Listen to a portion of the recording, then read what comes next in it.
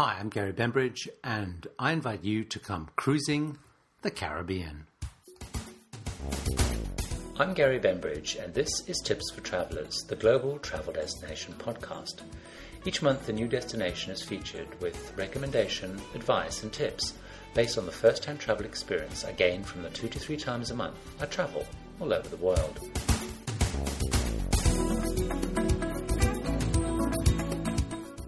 You may also want to check out the Tips for Travellers video podcast, a sister podcast which features videos I've made of hotel rooms or attractions with commentary and recommendations linked to the destination featured each month in this audio podcast. To find out more, visit tipsfortravellers.com. For Travellers is spelt with 2 L's, the UK way, or email me at gary@mytravelreviews.co.uk. You can subscribe to one or both of the podcasts by searching for Tips for Travellers or Gary Bembridge on iTunes or your favourite podcast directory. It has been about 5 years since I last spoke on this podcast about cruising and the Caribbean. So I thought it was about time to revisit the Caribbean, refresh the podcast, and update it all. So I'm going to do a series of 2 podcasts. This is the first one where we're going to look a little bit more generally at what you should expect when cruising the Caribbean. And the podcast that will follow this will be some key tips for cruising the Caribbean and being an expert at doing just that. And in the follow-up podcast, 6 major tips for ensuring that you cruise the Caribbean like an absolute expert. Now, the Caribbean is a really important area for cruising, and still something like about 60% of all cruises globally still take place in the Caribbean. So let's have a look at why this is so and why you should actually consider cruising the Caribbean if you haven't cruised it before, or, like me, go back and cruise the Caribbean. Just as an aside, the next most popular destination for cruising after the Caribbean is the Alaska. And it is still, though, amazing when you think about it, that the Caribbean still dominates the world of cruising. It really is quite staggering. I think it probably reflects a couple of things. Partly the history of cruising, because cruising itself really grew and developed in the whole Caribbean area, driven by companies like Carnival and Royal Caribbean, which operate out of Miami. They really kind of created modern cruising as it exists. So, and the Caribbean is relatively close to the US. It's a massive big market, and so that's obviously why that whole area developed. Building of ships, as we know, is completely frantic at the moment, but still the Caribbean is really the heart of the Mediterranean. In Europe, obviously, is very big and very popular, but it's all about the Caribbean, and there's a couple of reasons for this. So the main features of this Caribbean cruise industry is the Caribbean cruise industry, or cruise season, should I say, runs from roughly after the hurricane season, from around September until March each year. That's really, when the Caribbean cruising is sort of at its peak. And it's also when many ships are redeployed from either Alaska or from Europe, and they come and basically, ply the Caribbean, operating a lot out of Miami, but not exclusively, and I'll talk a bit more about that. So a lot of ships are moved to the Caribbean versus those that are doing it all the time. Now, most of the Caribbean cruises are, and have always pretty much been 7-day trips out of Florida. This is, they alternate between a Western Caribbean trip and an Eastern Caribbean trip, and so it suits particularly the US vacation patterns. Most people in the States tend to have and take short holidays, so a 7-day pattern suits them. And of course, those who want 2 weeks can just do a back-to-back West and East Caribbean. Now, the 7-day cruises have a fairly set agenda. They tend to have 1 sea day to basically get you to the Caribbean. It visits 5 islands and then 1 sea day back to port. So it's pretty, set in that formula if you go on that particular cruise. But because the Caribbean is so popular, because cruising is so popular, not only are we seeing more US ports offering Caribbean trips, so you can even go from New York or wherever, but also increasingly European cruise lines like Cunard, P&O, Costa, they're sending their ships during the European winter, or in the case of Cunard, in the period running up to the new year when it's too rough, for example, to use the Queen Mary 2 or their ships crossing the Atlantic, but before it goes on their big 3-month world cruises from January to March. So they deploy kind of ships into the area. And this also means that they often don't depart and land back, land is the wrong word, dock back in the US, they often start in a Caribbean island and end in a Caribbean island, with people kind of flying out to join the ship in Barbados or wherever. So linked to that is at the start and end of the Caribbean season, many cruise lines like Cunard, like P&O, or Costa, which are based in Europe, they will include a Caribbean leg into a repositioning schedule. And the reason I'm mentioning this is, first of all, because my first Caribbean cruise was part of a repositioning cruise on the P&O ship Arcadia, which basically we flew out, joined the Arcadia in Barbados, went around the Caribbean, and then sailed back to Europe because they were moving the ship back to Europe for the season. But what's interesting about the redeployment of ships, especially to and from Europe, is it's kind of September time or heading down to the Caribbean or sort of March time heading back, is cruise lines offer 2-week trips. But what's important is a lot of people do not like repositioning cruises because you have that whole week at sea. So you tend to get amazing deals. So if you are looking for a particularly good deal and you've got 2 weeks and you've quite a lot of sea days, a repositioning cruise is really interesting because you get great cabins at great prices. Now let's talk a little bit about the impact of this massive cruise industry on the Caribbean. As I mentioned, my first Caribbean cruise was right back in 2007, and it coincided completely unrelatedly to the 200th anniversary of the abolition of slavery. So, slavery was massive in the whole Caribbean area. And actually all the islands at that time we visited, Barbados, Grenada, St. Lucia, St. Kitts, and Antigua, was, slavery was fundamental to the history of those islands because these beautiful islands, they're absolutely stunning, but they were really built on the back of slave labor. Because it was all about sugar plantations, and it was a very brutal and a very terrible time. And it's important to understand the Caribbean. We think of it as a beautiful, idyllic place to go and visit, but it has a very brutal and very terrible history. You have this beautiful islands, but you have a very unpleasant tale. And basically the tale is about the British and the French squabbling and fighting over control of the various islands. And the indigenous Carib Indians, who weren't that populous, were basically driven out, and in some cases on some of the islands were massacred to basically take control of the islands and grow sugar. So it's very brutal, very violent. And then basically what happened is slaves were shipped in from North Africa in horrific conditions, crossing the Atlantic. Many would perish on the trip. They were sold in markets, and these markets were held in what are now very beautiful, picturesque, charming town squares. But when you visit them, it's important to remember this is kind of where slaves were sold. They worked on these massive sugar plantations which covered the islands, and of course it was a very cruel way of life. Now the sugar plantation owners, which were basically from Europe, grew incredibly wealthy on this practice and on the sugar trade. But as the sugar trade declined, what it also did is it left the islands very underdeveloped because all the profits had been shipped out. It hadn't been invested in the place. It hadn't created alternative industry. And as the sugar industry died, due to popularity of sugar, people having less sugar, alternatives to sugar, more cost-effective crops like sugar beet that can be grown close to the markets. The only real industry the Caribbean has left is tourism. And so the cruise industry is really important to many of those islands. And the relationship between the cruise industry and the islands is very, mixed. And there's probably two camps on whether the cruise industry is good for the Caribbean or bad for the Caribbean. And it probably reflects where your political leaning is. But I think it's important to understand as you cruise the Caribbean, think a little bit about the impact the industry is having. Because many would argue that the cruise industry gives some benefit to the Caribbean islands, but not as much. And let me tell you about why that is. So let's take the view against first. Now, on one side of the debate is, in fact, there's a series of books by an author called Ross Klein.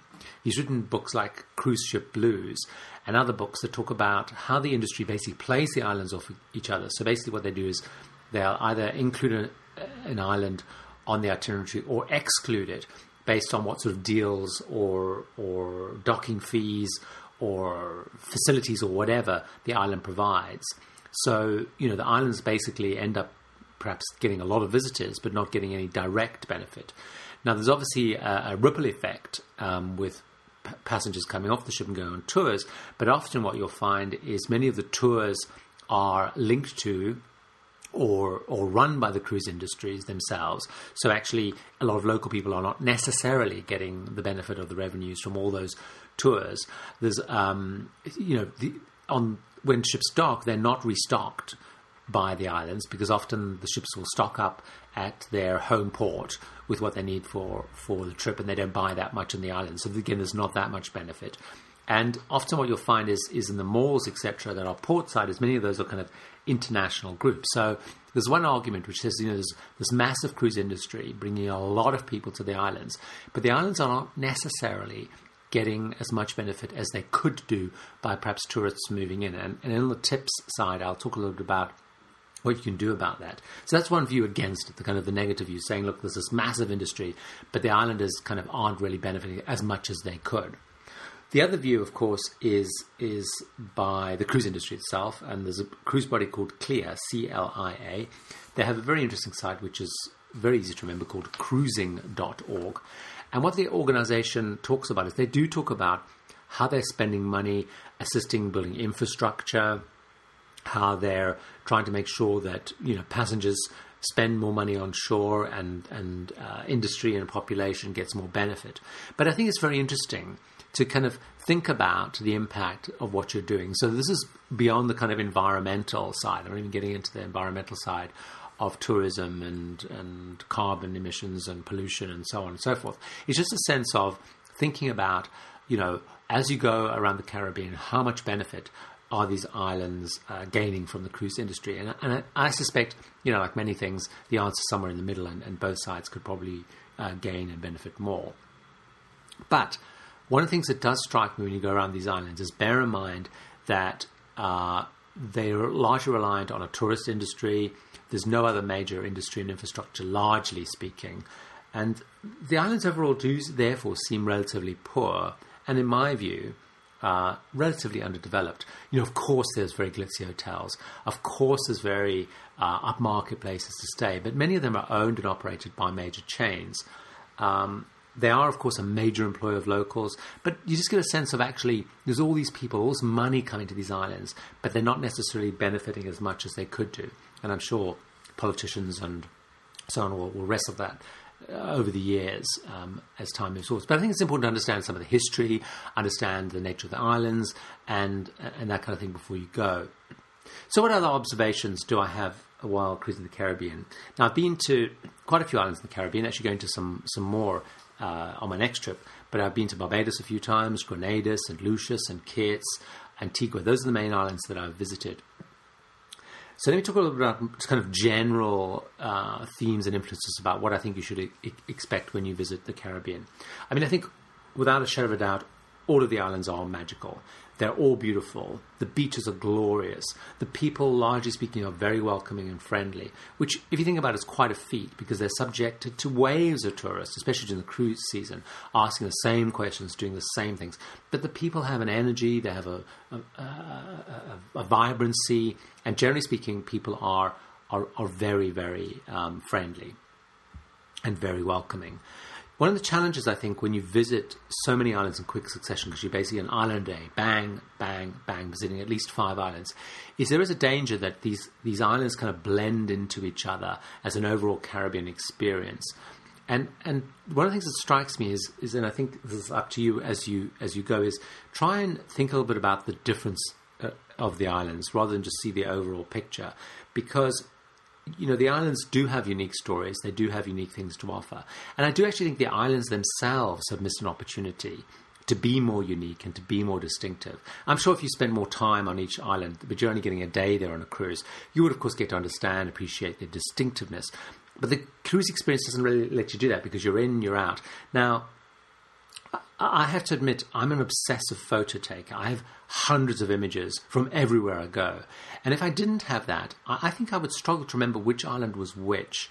So I just think it's important, as you go to these places, think, maybe read a little bit. Most of the cruise lines will have some fact sheets, and just understand the differences and try and think about things on each island that you found is very distinctive.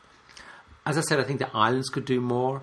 I think they could probably help to do much more. Whilst the broad history of the islands is broadly similar, as I mentioned, the English and French fighting over them, largely the English dominating, driving out the Carib Indian locals, importing slaves, driving the sugar industry. That's pretty much the story of all the islands. But I do think the islands should find a way to focus on the uniqueness, focus on the culture and the story of the island. This probably is the marketing in me coming out, with my marketing background. But I just feel that there's a sense of, differentiation that the islands could do. Now, this isn't helped because the port areas are becoming more and more similar. Now, this is partly because of the hurricanes. Many facilities on many islands have been destroyed by hurricanes. They've been rebuilt. And of course, they're being rebuilt to meet the needs of the current ship types, the passengers, and in a more harmonious way. And I'm sure it's much easier for the cruise industry and whatnot to deal with ports that are more similar. But you do get the sense of sameness. It's a bit like, in the high streets, you start to get the same stores. So you it's all just a bit familiar in some ways. So again, I think it's a pity. Now, what some of the ports are trying to do is to bring more kind of local tradespeople, because actually what I found is many of the curio gift shops seem to be stocked of very similar merchandise, basically with the name changed. And a lot of the merchandise was made in China or in the UK for China items.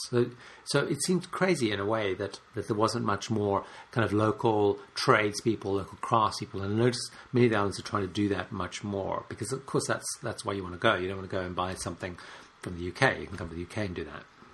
Now, the other thing that I think is interesting, and it's particularly in the more southern part of the Caribbean, is if you visit the islands, there's a lot of familiarity linked to the UK. Cars driver on the left-hand side. Many of the street names and places are familiar names from UK history. Piccadilly Circus, Nelson's Dockyard. As you get further north, the islands start to have a more American flavour. But their roots in the British colonialism is everywhere. It's in the architecture. It's in the language. It's in just... it's so ingrained, the place. So there's a sense of Britishness about it in a lot of ways. As you get more north, it was interesting because you felt people, and this is again my impression, is people seem to be a little less laid back, a little bit more assertive. And I don't know whether that's actually because these islands, as you get more northwards, are becoming much more kind of used to the industry and so they, they're kind of adapting, if you like. Now, I've already mentioned before, if you go on a classic Caribbean cruise, which is basically an island a day, it can be quite a tiring experience because you're going to get up early. Ships get in around 7 a.m., 8 a.m. You're off on trips. You set sail at 5 o'clock or 6 o'clock at night. You have the dinner, the shows, other activities, and then you go to bed late and you're getting up early. So one of the things that's interesting is it is, it's a very beautiful place. And I think one of the things you need to try and think about if you're going to the Caribbean is pace yourself. Try and enjoy the beauty and the relaxation of the place. Don't overschedule. And I'll talk more in the tips a little bit about that. Spend some time to just wander and breathe in the beauty of the Caribbean. But it can be a fairly tiring trip. Bed late, up early, do tours, and just try and breathe a bit. Whatever the observations I have, whatever the similarities, though, the Caribbean and a cruise in this area is a stunning experience. It's a beautiful place. The beaches and the sea's glorious. The people are charming. They're welcoming. They're incredibly patient. It's just a fabulous place to go cruising. So what I'm going to do, as I said, is that's what I think you should expect when cruising the Caribbean, some broad things to think about. In the next podcast, I'm going to give 6 tips around how to really cruise the Caribbean like an expert, based on the experience that I've had and talking to other people. So until next time, here's to happy traveling and, more importantly, happy cruising. You've been listening to Tips for Travelers, the Global Travel Destination podcast. A new destination with first-hand based advice, recommendations and tips is added each month.